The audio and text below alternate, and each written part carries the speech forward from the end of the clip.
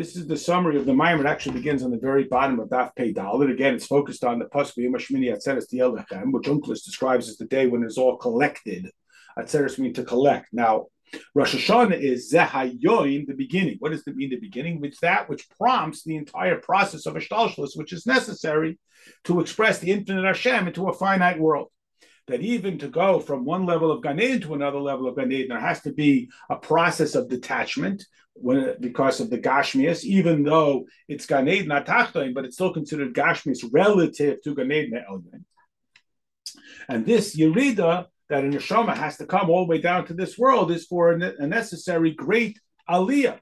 What could that possibly be? That is the opportunity to come to the level of Ani Havaya. And how does one attain the level of Ani Havaya? That's through the level of Ayin, Ani and Ayin being the same letters, which gives him that opportunity. That is, ordinarily, he only can have a radiance, a touch of godliness. How does he find the full-on essential impact of godliness? That's through Yochar Sha'achas B'tshuva Maisim Tovim. Now, this is not talking about tshuva for misdeeds. It's talking about the idea that our tshuva makes our maisim into maisim tovim, not just maisim, but maisim tovim. It radiates them because it brings us back to the very essence of Hashem.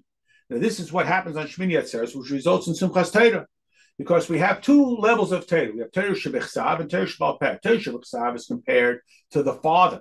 The idea that a father contributes the very origin of creation, but then Torah takes us a step back, and the child is developed within the mother. That's like Torah Shebal Peh, which develops the Torah Shebechsav, fleshes out all the depth and all the laws. And our objective is that we should have a maternal-like closeness from the father. That is, this level of the father that represents a distance and a separation should become as closely and as intently as the mother-child relationship. And this is the Chachma becomes Bina, that we can even comprehend it. This is similar to Moshe, who deferred Hashem's instruction because he basically said, I'm at the level of Chachma, the people will not be able to relate with me. And Hashem said, but I will be with you from that superior level. Even the level of Chachma will become available to the level of Bina and down to the comprehension of even the human beings.